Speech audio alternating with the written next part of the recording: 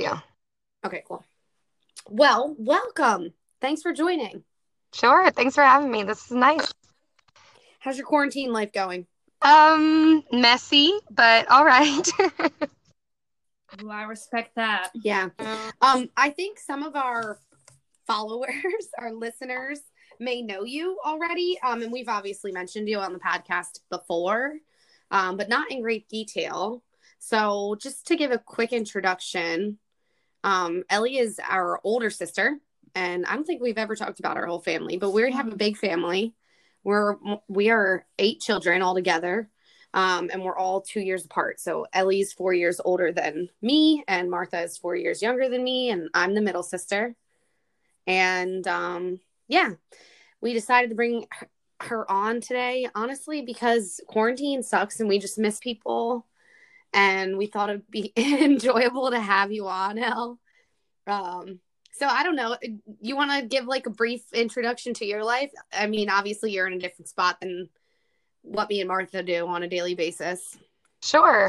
It's so nice to be talking with you guys. It feels so funny because usually I listen to you guys and I'm like, I'm just gonna let you talk and I'm just gonna listen to you talk. So I'm the oldest of the sisters, and I am married, and I have been, I guess this year it'll be 12 years. And we Wow. have 3 beautiful children, 2 biologically and 1 who we adopted out of a foster care type situation. We have our oldest child is our adopted child, and he is 7.5. And then we have a daughter who's 7.5. And then a little meatball son who turned 5 in February. And so they keep me pretty busy. And I got to be honest, this like transition to, I've been calling it iSchoolation, has been quite challenging. But we're doing it. And I don't know. Yeah, life is crazy, but we're just trying to laugh. We're just trying to laugh a lot. Yeah. I mean, quarantining is hard in general, but I've seen a lot of memes that are like, what a time to be childless. Yeah. Honestly, though. Yeah, for real. Because it's hard work. And I mean, the nice thing is you're able to help school them, right? And like, obviously your husband is off still having to work and somewhat of an essential worker. So, I mean, it's nice that you can do that. I've been talking to some people, and like, I mean, there are a lot of people who I'm working with who they're like a coworker. His wife is a nurse. She's working. They have twin boys who are 7 years old. Oh my goodness. And like, he's working for my company at home. So he's like, they do okay. But like, it's hard to keep them entertained while, and doing schoolwork while you still have to work. Yeah. Yeah. I feel really fortunate that I don't currently have to work. Like, I have a part-time job that I do little bits of work here and there in funny little pockets, but I don't have a full-time job that requires me full-time still. And my heart just goes out to those parents that are like hustling hard on that side and having to wear all the hats. That's crazy. And I think a lot and about never get to leave the house. And like never get to leave. Yeah, it's crazy. I think a lot about like the teachers who are also parents who are having to help their children do their school and also still teach. And I just think like to double down like that and not be able to leave the house. My heart just goes out to like teachers who are like carrying twice the load there. Yeah, I can't imagine. Yeah, it's crazy. But we're happy to kind of connect with you tonight and maybe escape from that reality for a little bit, even though we're all still inside. Well, you're in a car. I'm hiding in my car. Yeah.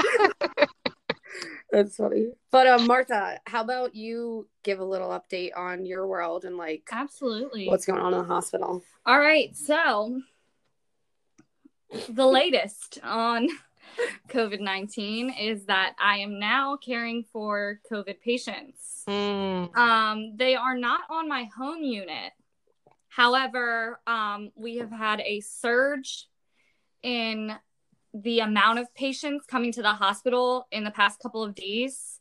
And basically, it's all hands on deck on the units that are having those patients there.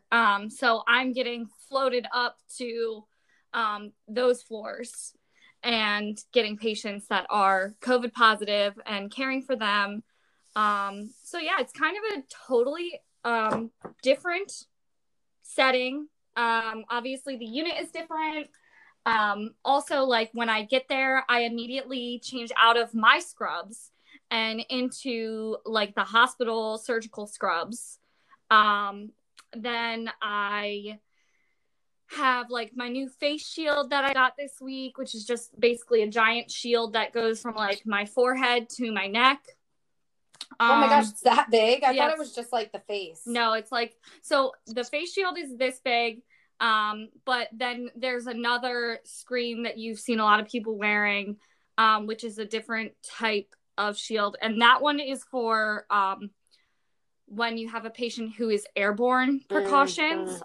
So basically, if you have a patient who is vented, who is on a high flow nasal cannula, or who has a trach, those none of these things are English to me. A lot of patient who has a trach is like the person who has a hole in their neck. Something's breathing for them. Yes. Okay, gotcha. The vent is a ventilator. Okay, so does that just look like a mask then over their face? No, it's basically like something down the throat. Okay. Which you get if you go like anesthesia for simple surgery. Yeah, that's like an intubation, right? I've had that. And then the last one, the high flow nasal cannula. So normal oxygen, you see the prongs that go up the nose, that can only go up so high to 5 liters of oxygen. And then once you need a higher amount in order to keep the patient stable, they have to change to a different type of machine, which is the high flow. And then you can kind of go up to different levels above 5 liters of oxygen. And that basically just, there's so much air and compression, humidified and all that jazz, that it basically makes the patient to be airborne precautions, because there's such a huge spread of the germs happening into the air. Gotcha. Versus most patients who aren't on those things are droplet and contact. So you wear the gown and you wear your mask. So luckily for me, I would say I failed my fit test to wear the N95 mask, which is what you're supposed to wear with airborne patients. So I can't get an airborne patient right now until I get fit tested again. But I do get the patients who are on droplet precautions and all that jazz. So really, I think the main difference for me is the amount of time I'm spending with my patients. I have a lower amount of patients. So I only have 2 patients max on these floors, whereas on my normal floor, I have 5 patients. And with that, I am doing all of the care. But you don't have an aide. There are no aides. So I basically am giving them the baths, helping with their hygiene care, turning them, getting them to the bathroom, anything that the patient could possibly need. It's me who's doing it, which is different, but I think it's been easy for me because I was an aide before I was a nurse. And you're very, I already know this from like work stories. Martha is, I think you're like dedicated and meticulous in the sense of like you want someone to have good care, and hygiene is part of that. Because we've had stories even just about outside of COVID, like aides not doing work and you even as a nurse picking it up and doing it because the way that you like value your patients. Yeah, that is true. I do very much care about my patients' care, and I don't let that their care suffer because of someone else not picking up their slack. But yeah, so I think like the other night I had a patient, and I only had one patient at the beginning of my shift, and so I spent like 2 hours with my patient in his room talking to him. And do you think you're at like more high exposure with that? Yeah, probably. But I mean, if you're maintaining the proper precautions, then you're good. Mhm. But and you said this guy's on the tail end of his. He's getting better. He was like about to be discharged, Mhm. but was still there, just kind of getting everything wrapped up. And I don't know. For me, I understand, yes, it's more exposure, but you're the only human contact that these people are having. Mhm. Like, I think it's weird because you're Whoa, that's that's hazmat suits. yeah, but that's all they're getting. Yeah, with human to human contact. Yeah. So another thought that I had, and this is super random, but like I was thinking through, like if I got coronavirus, like I don't think I'd need to stay in a hospital or be in a hospital. Like, are people getting it, being tested positive, and then just staying in their home and healing? Yeah, at home. If they're stable, yes. Yeah. The majority of the people who are in the hospital are those who are having issues with a lot of time keeping their oxygen levels at adequate levels. So they need oxygen to be able to stay stable. Interesting. Yeah. Well, there's a lot going on. Lots going on. It was definitely intimidating, but honestly, being there for the 2 days that I feel a lot better about it. Yeah, I have a feeling you'll have COVID patient. I have a feeling you'll be doing this for a while. Yeah. So, that's we're thankful for you. Thank you for doing that, by the way. And I know these people are lucky to have you as their nurse for sure. So it's just always kind of crazy. And I think the world is not getting back to normal, you know, like, COVID is slowly but surely kind of creeping its way. And I think with the social isolation, I know there's been lots of talk about it, like kind of ending or people getting back to normal. I don't really feel that happening realistically, but that's just I'm having a hard time with the amount of people who are like the protests and the amount of people going on Facebook and saying this isn't needed, because as we see more people slacking off, we're watching the numbers that were declining increase now. Yeah. And we're having like patients die. Like we're seeing patients dying. And I think it's hard for people who are at home and saying, this sucks. I'm at home and I'm stuck inside and, you know, I'm going to be fine. So let's open everything back up. But the realization is, yes, maybe those people would be stable and could get it and be fine, but they could potentially infect someone who would die. Yeah. Well, absolutely. I saw a bunch of people referencing, I think it's called like the Spanish flu. Mm-hmm. There was a case. Do you know about that? Have you, like, apparently the first round, there was only like a couple million people who died or however many it was. And then like they released people back out into the world kind of too soon. And then a bunch of people died. I don't really know the details of it, but a lot of people are referencing that and saying like it's the same example or it's an example of like, you know, so yeah, it's crazy. We could talk about all of the details of COVID for hours. Yeah. I think it's been interesting. I'm glad to hear that you guys are both surviving. Well, I'm glad to hear you're surviving, Ellie. I know it's hard on your end too. So I guess to kind of change topics and talk about what we were going to talk about this week. I don't know, like if you want to just take a second to do a disclaimer.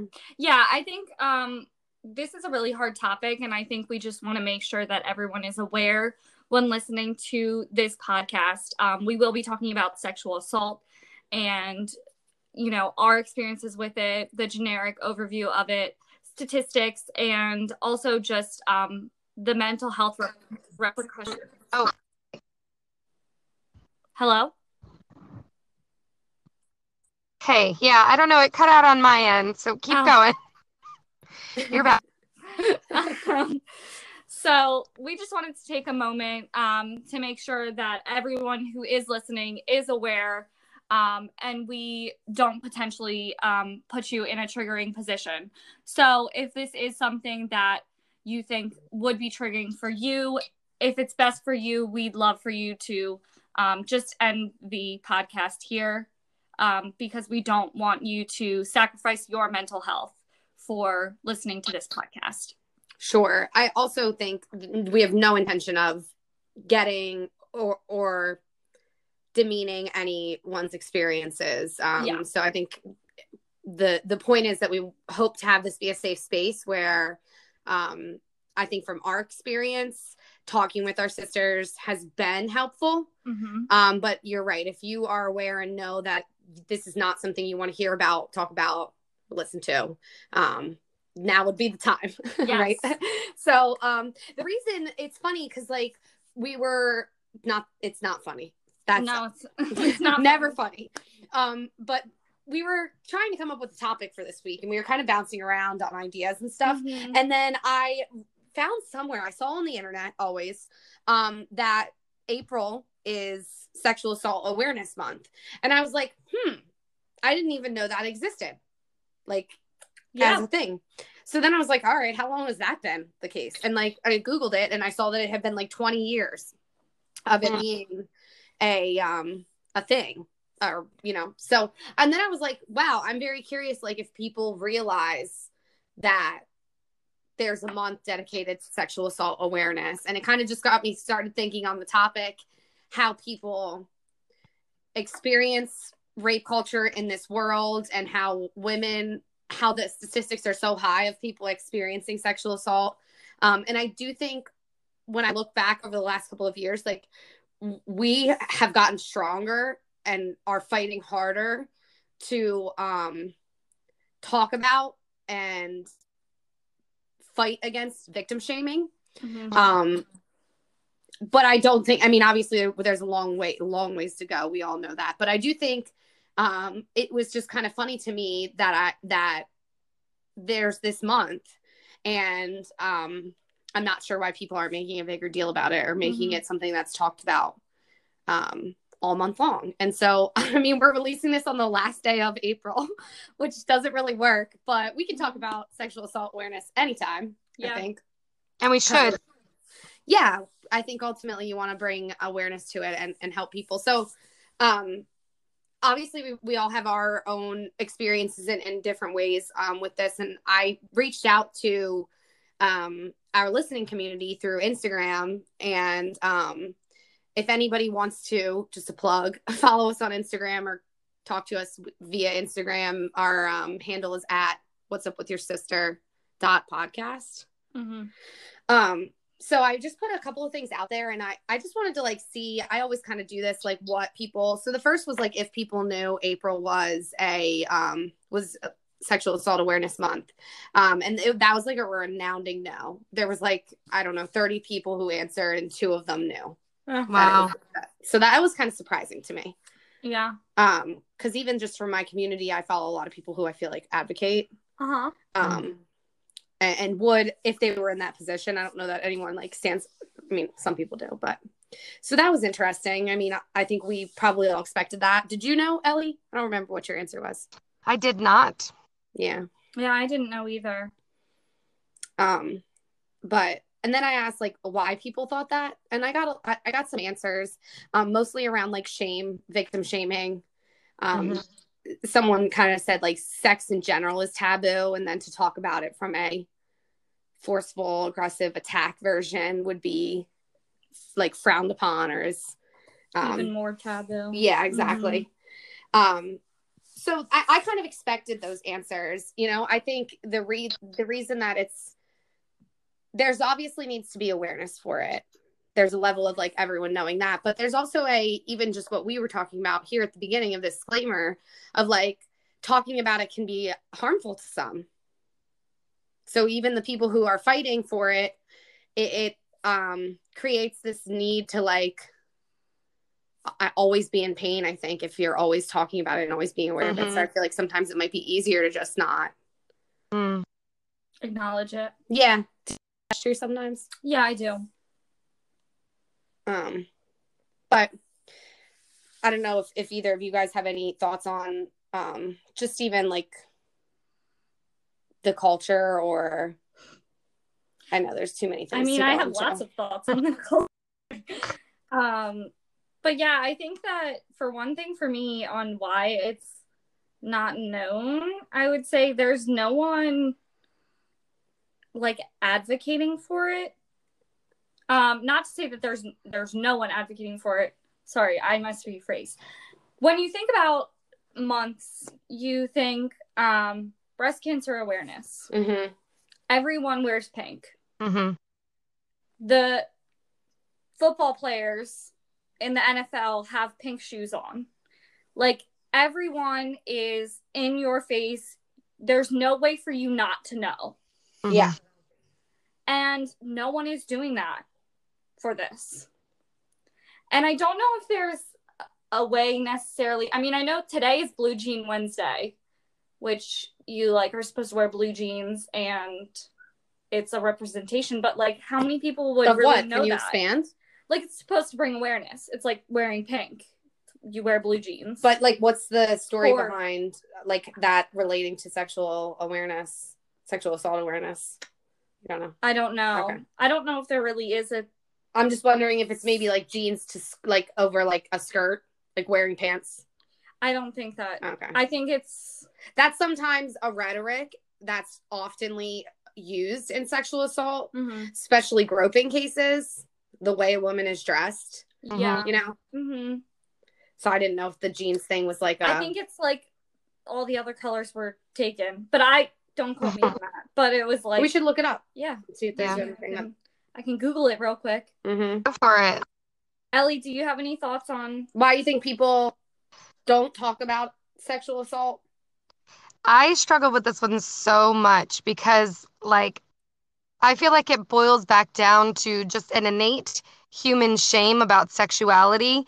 And, like, in general, people can't talk about sex, but like you mentioned earlier, especially like if it's icky and like they just won't indulge it. And I think it, as a result, leaves the victims feeling so very isolated that like they're damned if they do and they're damned if they don't. And even if there are people who do, like, for example, celebrities who speak out just like adamantly about it and against it, and they call it out, and still people like shame them for speaking out about it. And like, it's just, unfortunately, it is like the most insidious part of humanity. And I wish I had a better answer as to why, because if I knew why, y'all, I would fix it. It would be fixed already. But like the fact that even with a full month of the year, like we only have 12 months of the year, and a full month is dedicated to this. And even the month of awareness is swept under the rug, like people innately do, and their instincts are to do with a sexual assault. Mm-hmm. Like, why? And I don't know. It's the shit that it's the stuff that keeps you up at night. You're allowed to say shit on this podcast. Well, then I'ma say shit, y'all. Well, shit.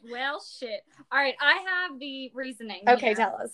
Okay, so Denim Day is a campaign on a Wednesday in April in honor of Sexual Assault Awareness Month. The campaign began after a ruling by the Italian Supreme Court where a rape conviction was overturned because the justices felt that since the victim was wearing tight jeans, she must have helped the person who raped her remove her jeans, thereby implying consent. The following day, the women in the Italian parliament came to work wearing jeans in solidarity with the victim. Oh, that makes me want to go put jeans on right now. Yeah, I wore leggings today, y'all, but I'm like, jeans today. Damn, I'll wear them tomorrow. Yeah, I'll wear jean everything. Yo, I got a chambray shirt. I got a denim jacket. I knew there was a reason. I figured there had to be some symbolization, which I not that I like that story, but it makes me feel more passionately that I want to support. Yeah. I think that's the other thing that comes with these types of awarenesses. So you were talking about breast cancer. Like, I think it's the stories behind a lot of times. It's the faces. I mean, unfortunately, like, cancer hits home for so many people. Yeah. And it is awful and terrible. But I feel like there's those memories and heart-wrenching stories and pictures that depict what, that heaviness of breast cancer is. And so that resonates in everyone's head. And so I feel like these types of things with jeans, not only that's why I asked about the skirt thing, because it's like almost, well, I would wear a skirt, I guess, but that's a lot of times in American culture, something that's used too. Is like that the girl was slutty, like she wasn't dressed, or what were you wearing? Yeah. And it's just, it causes people to, instead of just saying what happened to you was wrong. There's all these circumstances around, well, maybe it could have been this that led to it, or this is why it happened. Yeah. Excuses. Yeah. Oh, absolutely. Well, justifications, not even excuses. Yeah. Yeah. It's so messed up.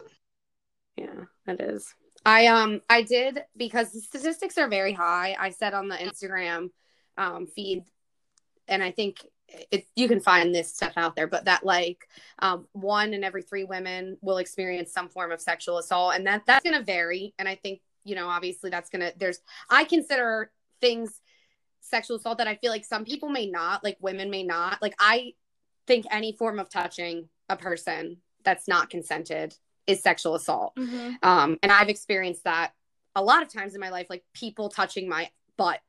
Mm-hmm. Like that is assault to me. But then I wouldn't compare me experiencing that in life with someone who was raped. Yeah. You know, but they are, that level is out there. And I think the lower end of it, happens very frequently, is almost a cultural thing and is accepted. Like you couldn't, I think also like sexual harassment is accepted. Mm-hmm. Mm-hmm. It's the norm. Yeah. Well, the other statistics that I found was like the high numbers of these attacks happening on college campuses and the high number of these attacks happening in workplaces.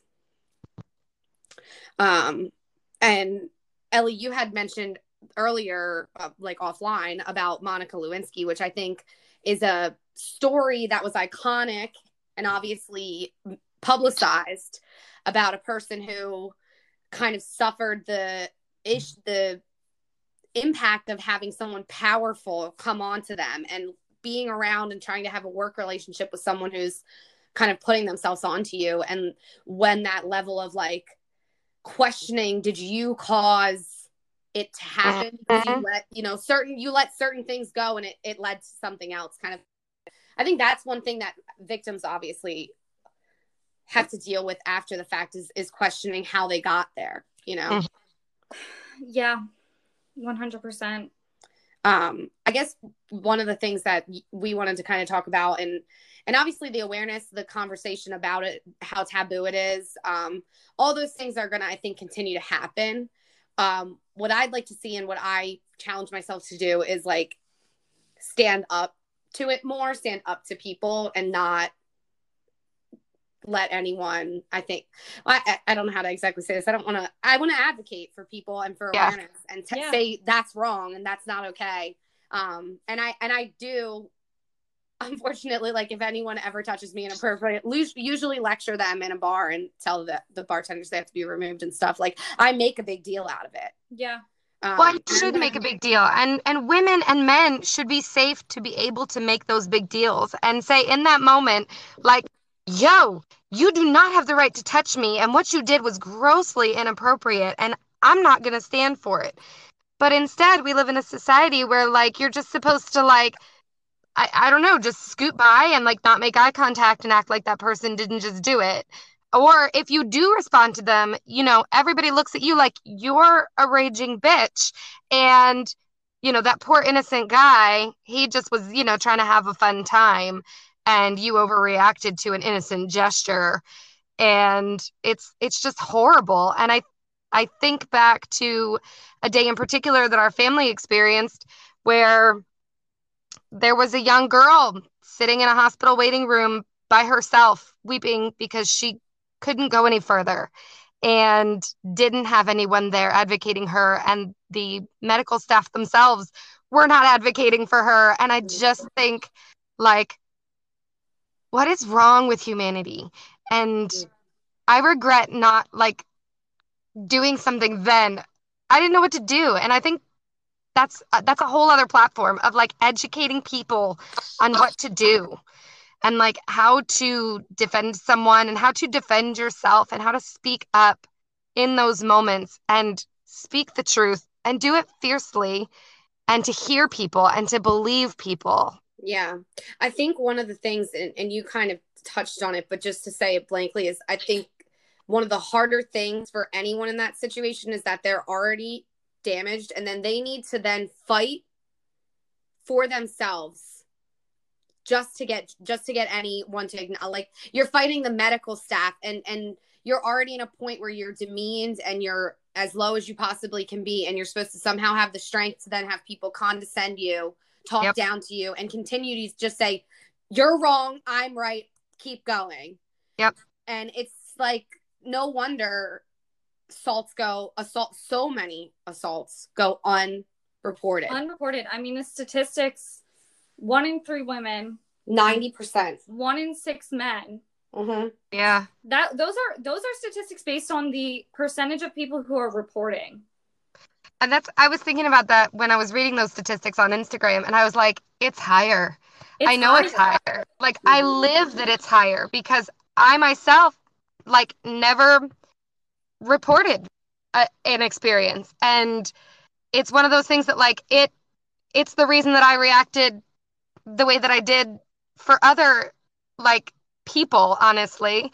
But it's, it was so complicated, and the level of trauma that I was carrying just from the assault itself, and then rolling that over into, I opened up to someone one time and they handled my information so poorly that, and added more shame, so much shame, that it made me never want to ever talk about it again. And it furthered my feelings of, like, I'm so horrible, which is so messed up that I've carried that for so many years. But, like, I use that feeling now to champion people, almost, to, like, fight for them. Like, no, we are going to the hospital. We are making a report. We are calling 911. We are doing this because you matter, and your body matters, and your mental health matters.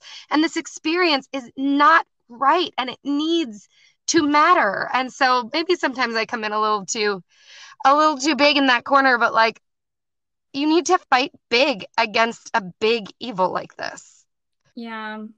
I think,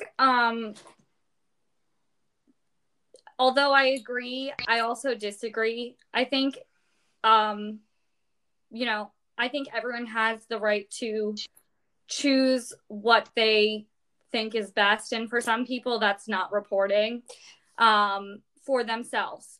And so I wanted to say something just really quick about that, like, in regards to reporting versus not reporting.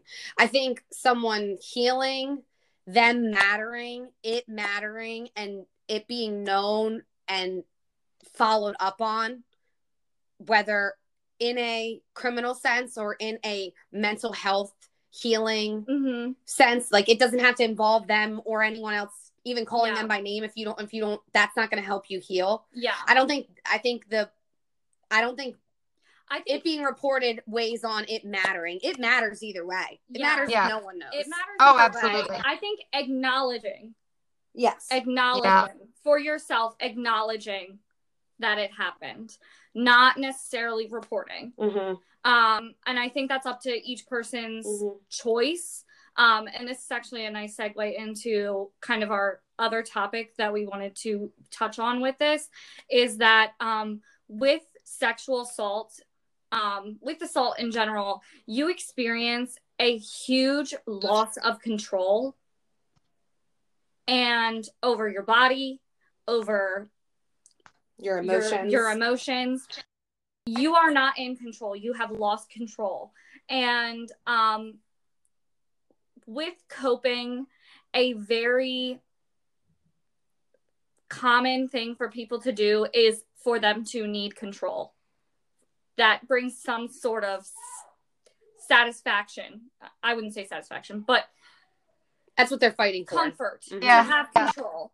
And being able to choose for yourself whether or not you want to report is a sense of control. And I don't think I think you get on both ends.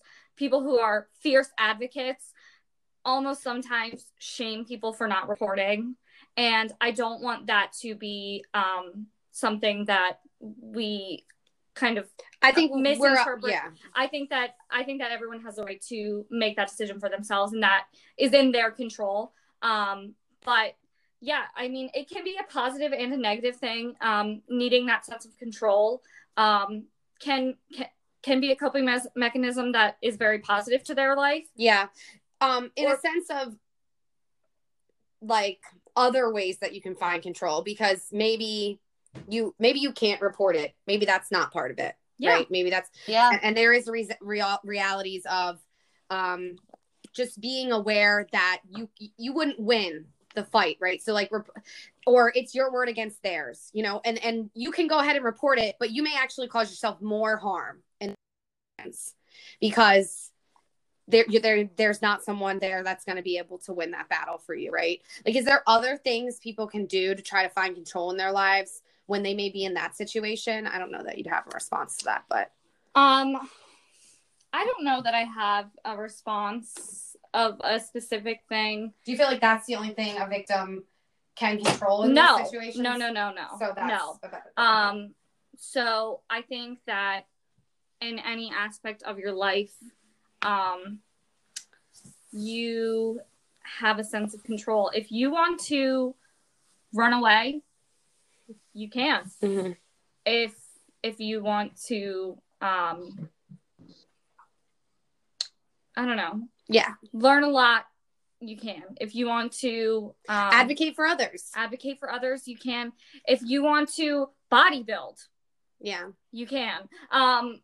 It's anything. I think that is something too that brings a sense, a physical, like, and something that you had used as part of therapy, and like I have as well in my life and my different parts of therapy and healing, is like physical, like punching and boxing, mm-hmm. and feeling strength and pain physically to heal emotionally. It can be a very interesting thing, but that's definitely a piece. The other thing is, as Martha mentioned, I think realizing that after or having experienced trauma in this way, directly or indirectly, you may be triggered by things that to the outside world or someone who doesn't understand what you've gone through is seemingly nothing or seemingly little.